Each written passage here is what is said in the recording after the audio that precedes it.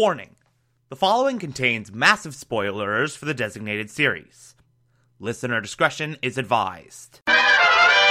You're listening to The Television Archive, the show where we, the television-loving hordes of the internet, take a deep dive into what used to be in our beloved medium. My name is Thomas Clark, and this is Batman 1966.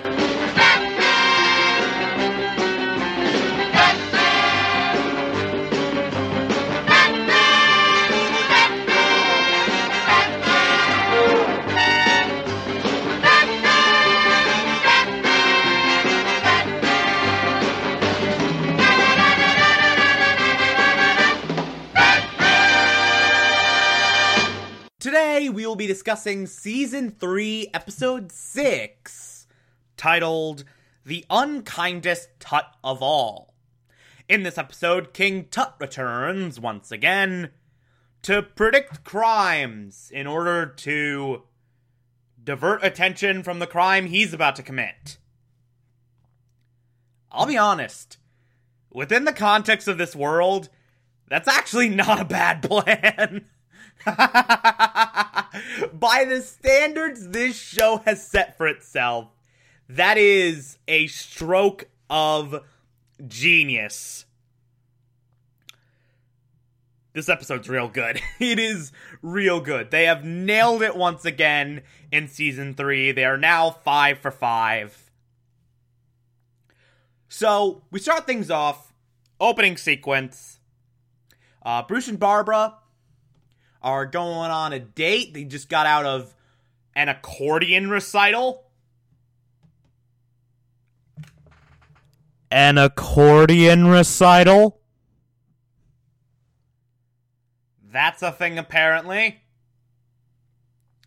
And they're in the car, they're just chatting, and then Bruce is like, hey, why don't we turn on the television broadcast? Because that's important to the plot now. And Barbara's like, sure. So they turn it on, and then the news report is like, we have an informant that is predicting crimes. It's predicted 2 crimes now that the police have ignored. So now we're doing it here, and now we're revealing the identity of this informant. So we'll cut to the thing, and then this informant will tell us the deal.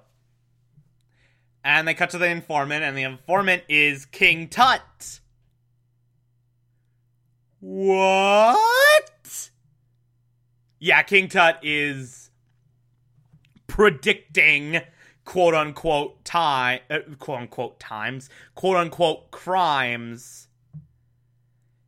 And he's like, oh, police aren't taking this seriously, so here you go, here's another one. Some hockey puck store is gonna get robbed by the time I finish my next sentence. Of course it gets robbed. While this is happening, Commissioner Gordon is calling Dick on the bat phone like, Batman's not in right now, but I can get him. So, Bruce is like, hey, we're gonna have to cut this date short, I gotta do a thing. And Barbara's like, okay, just drop me off on the side of the road. Which he does, like a gentleman. And then Bruce and Dick have this whole conversation about apparently the professor dude got hit in the head with a brick, so he's King Tut again, and he was doing a whole thing, blah, blah, blah, blah. And that's the opening. Da-na-na-na-na-na. So, Batman and Robin are told that King Tut has his hideout in a tent. Literally a tent, just randomly placed in the city. So they go to that tent where King Tut is doing his next prediction. And as he's hyping himself up of, oh man, my predictions are so great, I'm so awesome, woo! Batman and Robin come in and are basically like, no, you're a criminal. This is BS. And Tut's like, how dare you say that? That is, no. No! By the way, this is all happening in front of a bunch of reporters and a television camera. So there's that.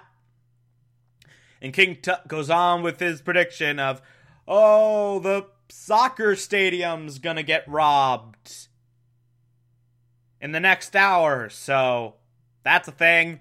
I've told you the prediction. Now it's your call whether or not you actually take it seriously. And Batman's like, well, okay, we should probably go to the soccer stadium. Robin obviously protests, like, where? Do you believe in this guy? And Batman's like, innocent until proven guilty, Robin. Innocent until proven guilty. So they go to the soccer stadium. It's, of course, being robbed. Because King Tut predicted it, quote-unquote. They get out of the Batmobile. There's a big fight happening. At one point, Batman and Robin get handcuffed for some reason.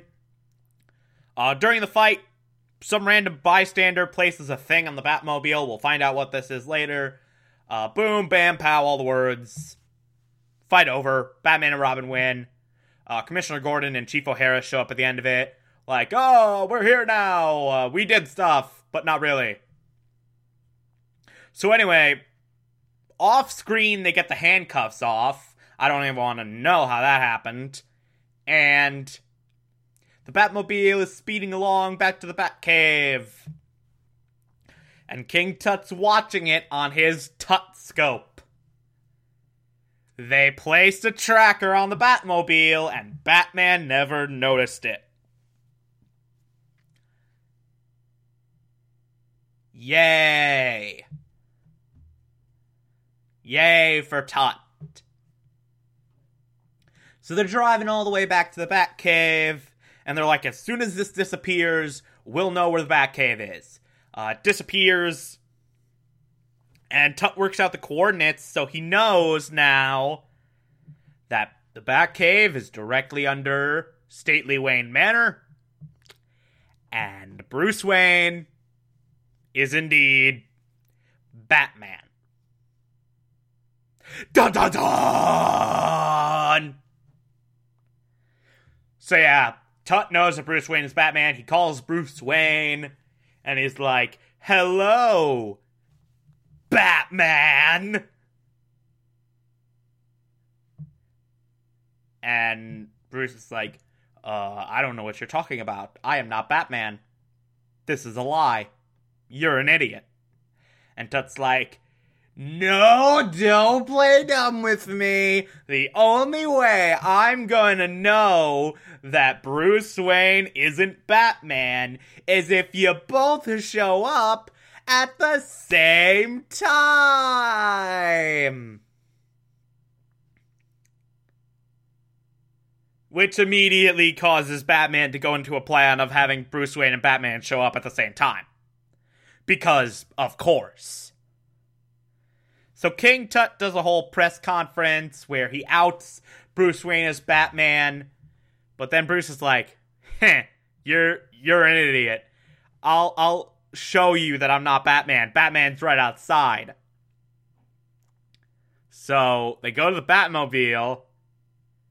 And what do you know? Batman's there. Bruce Wayne and Batman are on screen at the same time. And Batman's like, hey, I'm not Bruce Wayne. Bye. And then the Batmobile rushes off, and Tut's like, ah!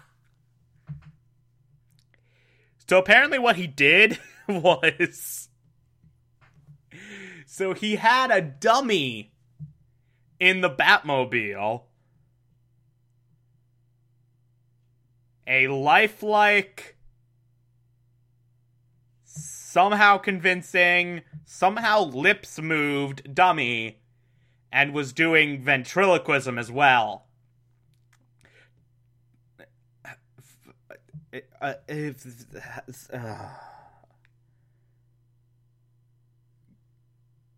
Yeah.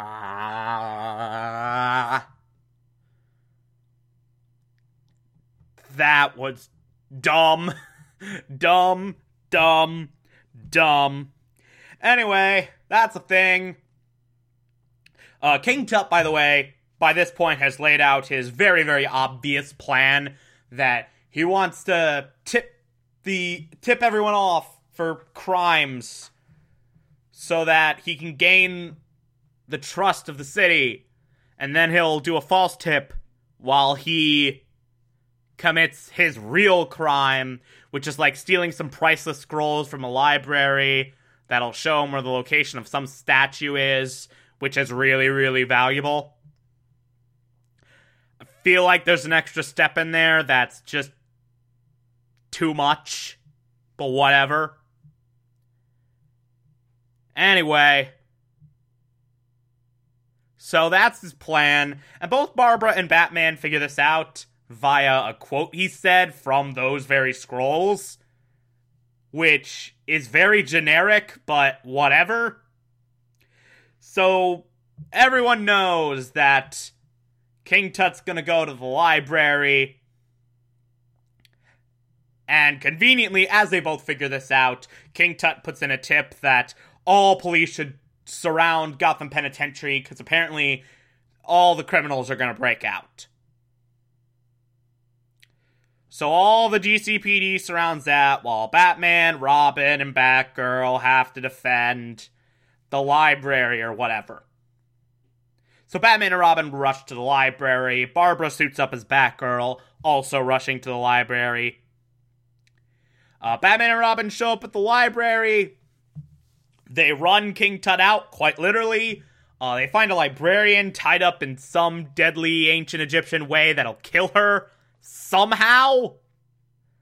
Not entirely sure how that works, but whatever. And they literally say, this woman will not last a minute longer tied up like this.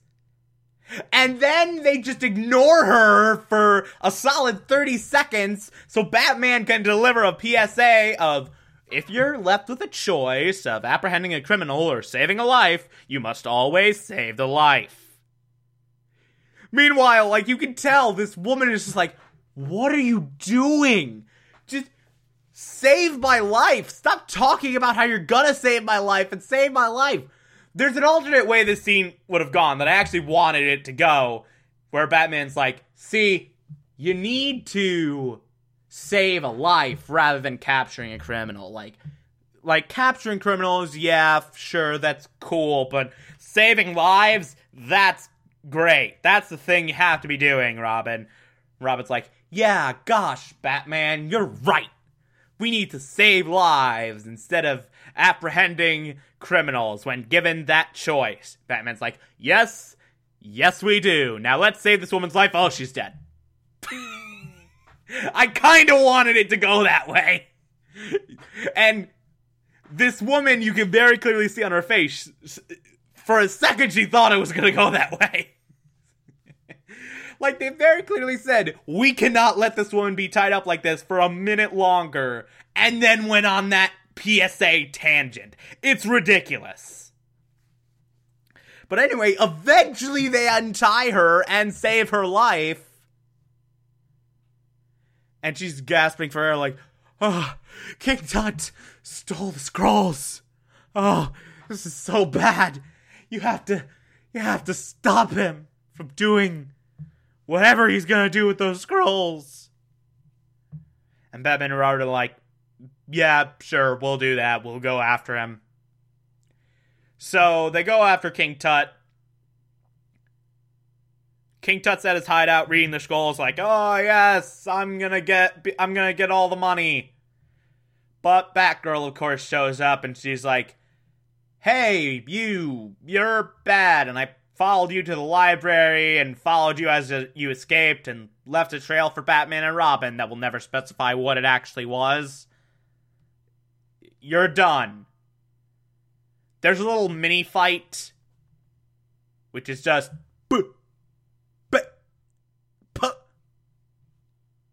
that's mini fight. Just like one out of the three, or one of the letters of all those words. Only the first letter. That's it.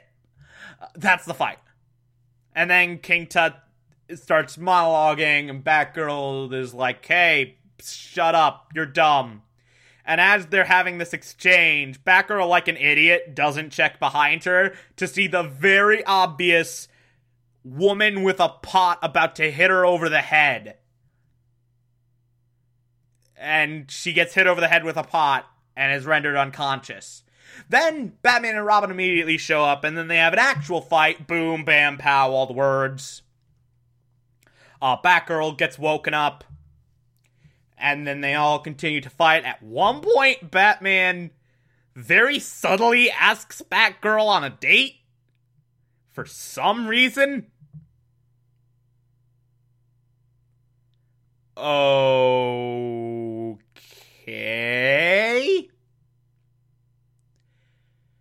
And then the fight's over, and King Tut's been defeated. Batman and Robin save the day again. Yay! And also Batgirl disappears. Both of them, by the way, wondering who the other is. In a very wink, wink, nudge, nudge, hilariously so scene. And then we get the final scene. King Tut is in Commissioner Gordon's office with Batman, or not with Batman, with Bruce Wayne and with Barbara. And they're talking about how King Tut's gonna go to prison. And as they're talking about this, Louis the Lilac shows up in his lilac mobile, or his flower mobile, rather, on the streets of Gotham. And some random patrolman calls Commissioner Gordon. And Commissioner Gordon freaks out like, Louis the Lilac's in town! We don't know who this guy is, so there's really no context to freak out like this, but, you know, that's happening!